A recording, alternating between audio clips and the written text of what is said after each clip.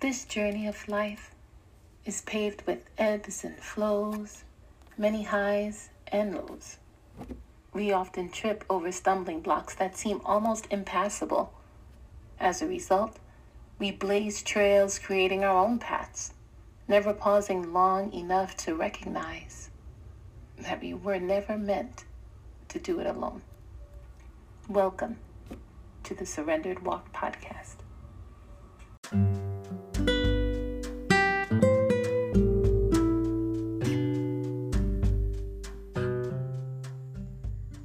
Good afternoon, Surrendered Walk family. Again, it has been a little bit of a hiatus from this podcast. I don't know.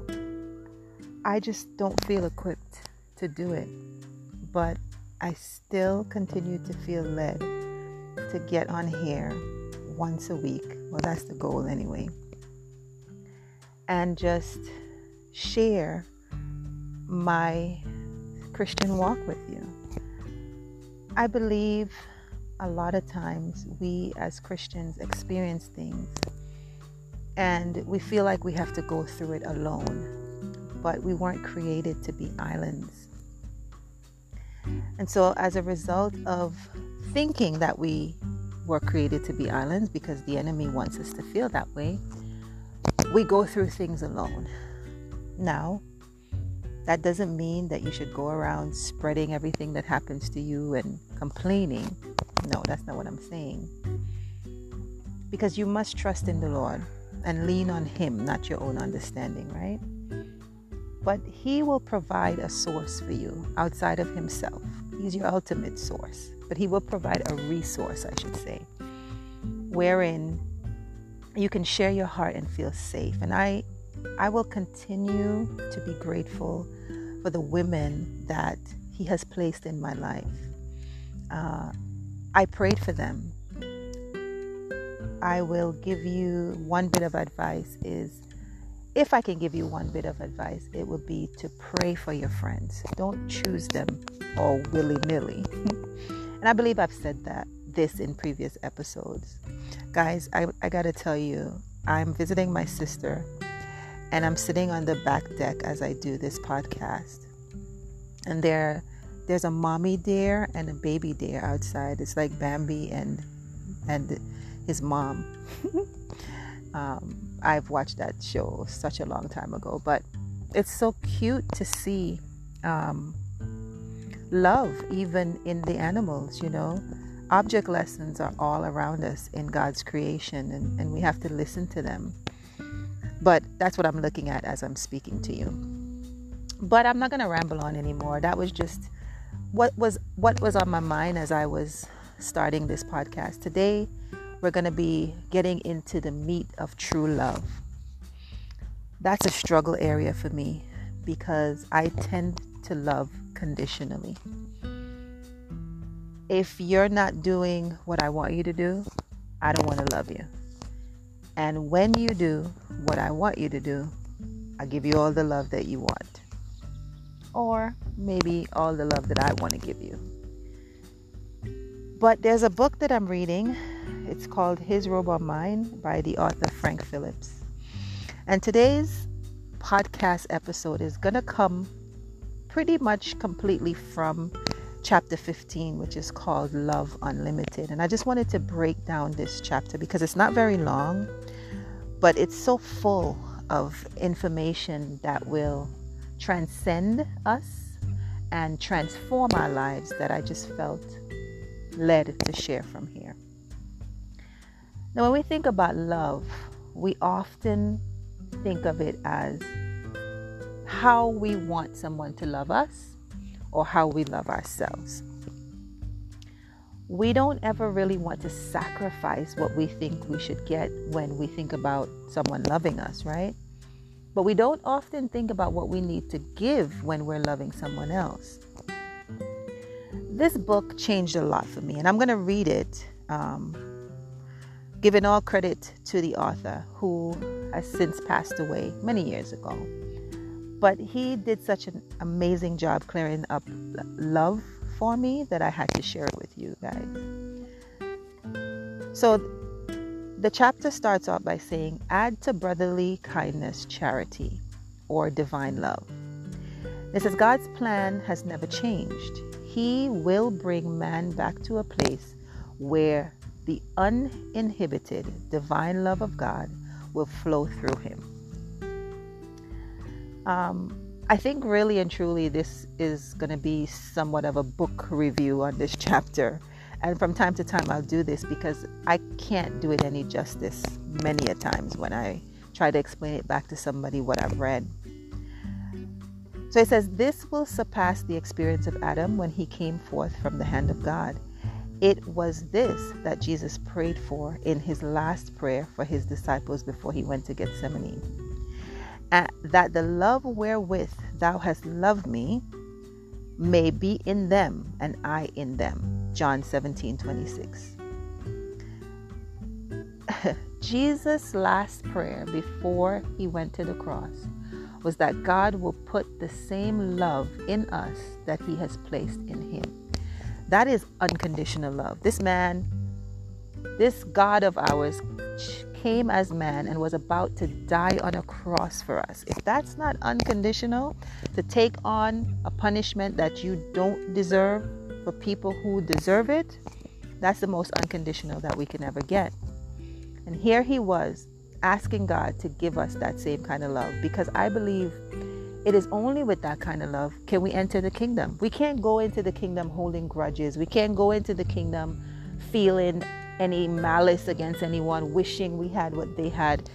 That can't happen in heaven. Heaven is a holy and happy place, and that cannot happen there. And so, can you imagine divine love flowing through every human channel? Man, this world would be so peaceful. It will be Eden all over again. You can walk the streets any matter of hour after night and nobody will harm you because they love you.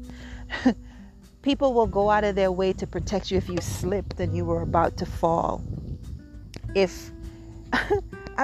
I can go on and on with examples, but think of a world where people are just loving each other unconditionally, right?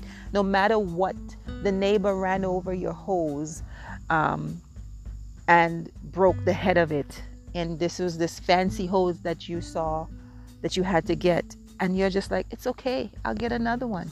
Or the neighbor says, man, I'm so sorry, I'll order you another one tomorrow. There are people like that in the world, but imagine a world where everybody does that. It's hard to imagine, right? But it goes on to say the goal of sanctification is to systematically produce this love in mankind. It is not accomplished by trying to be loving. We do that.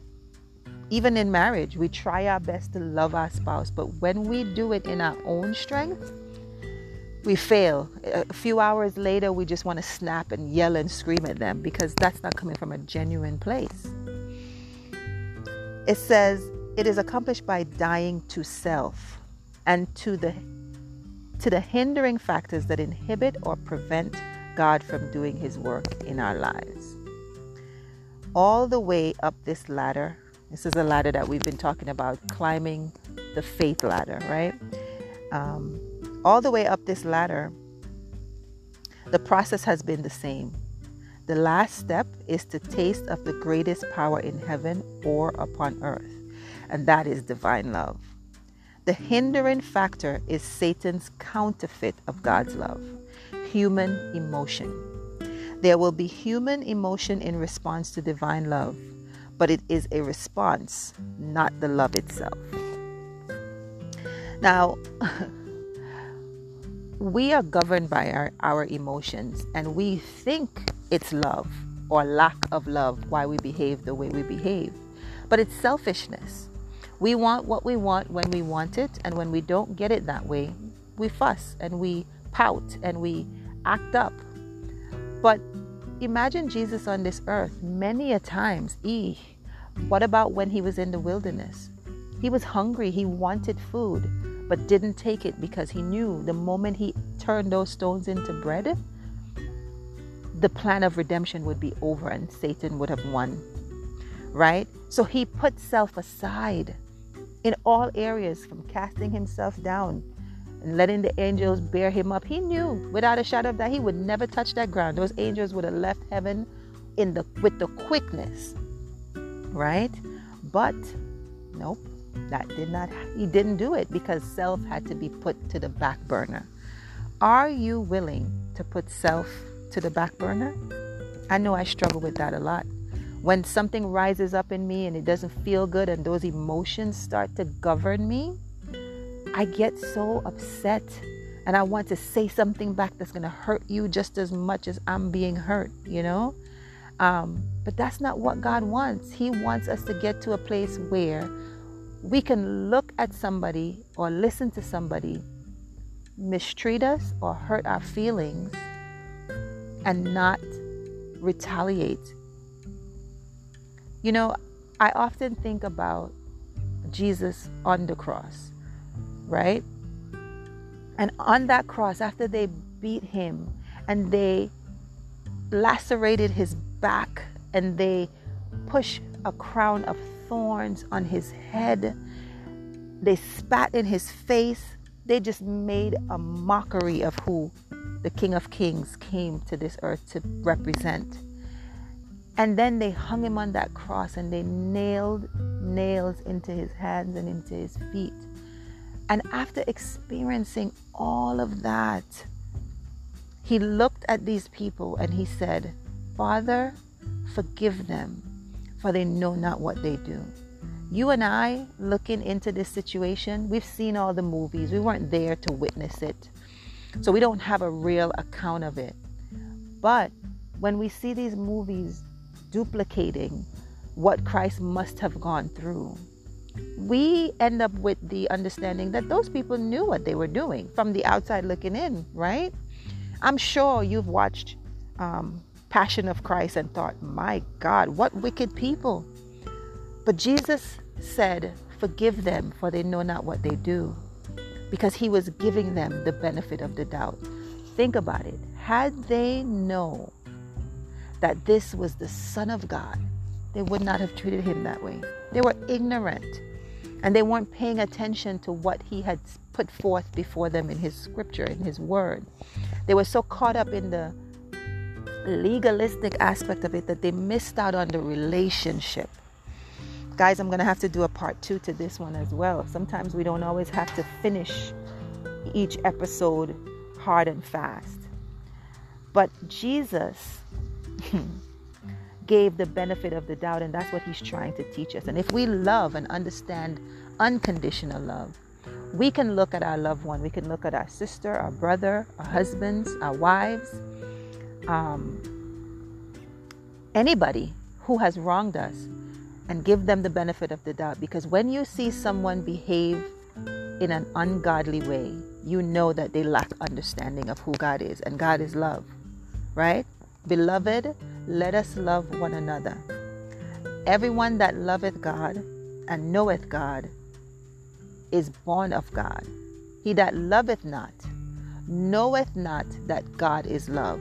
So if someone treats you with a lack of love, they don't know God the way they should.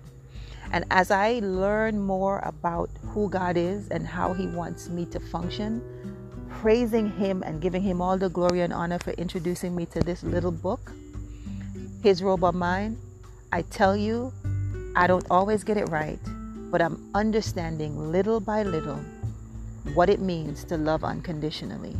And it's a love that gives the benefit of the doubt. Stay tuned, and next week we'll pick up where we left off. Thank you so much for joining me. I appreciate those of you, the handful, I don't know, who actually press play or have subscribed to this podcast. I pray that you continue to listen and you share it with somebody else so they too can get to understand and experience this walk of surrender. And once we surrender in love to the Holy Spirit, Jesus can lead us to the Heavenly Father, and we too can love unconditionally. Talk with you soon. Smooches, and stay surrendered.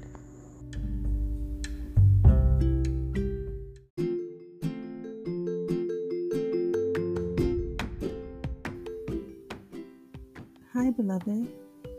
just wanted to let you know that you can always find me on Instagram at The Surrendered Walk, or you can reach me via email at thesurrenderedwalk@gmail.com.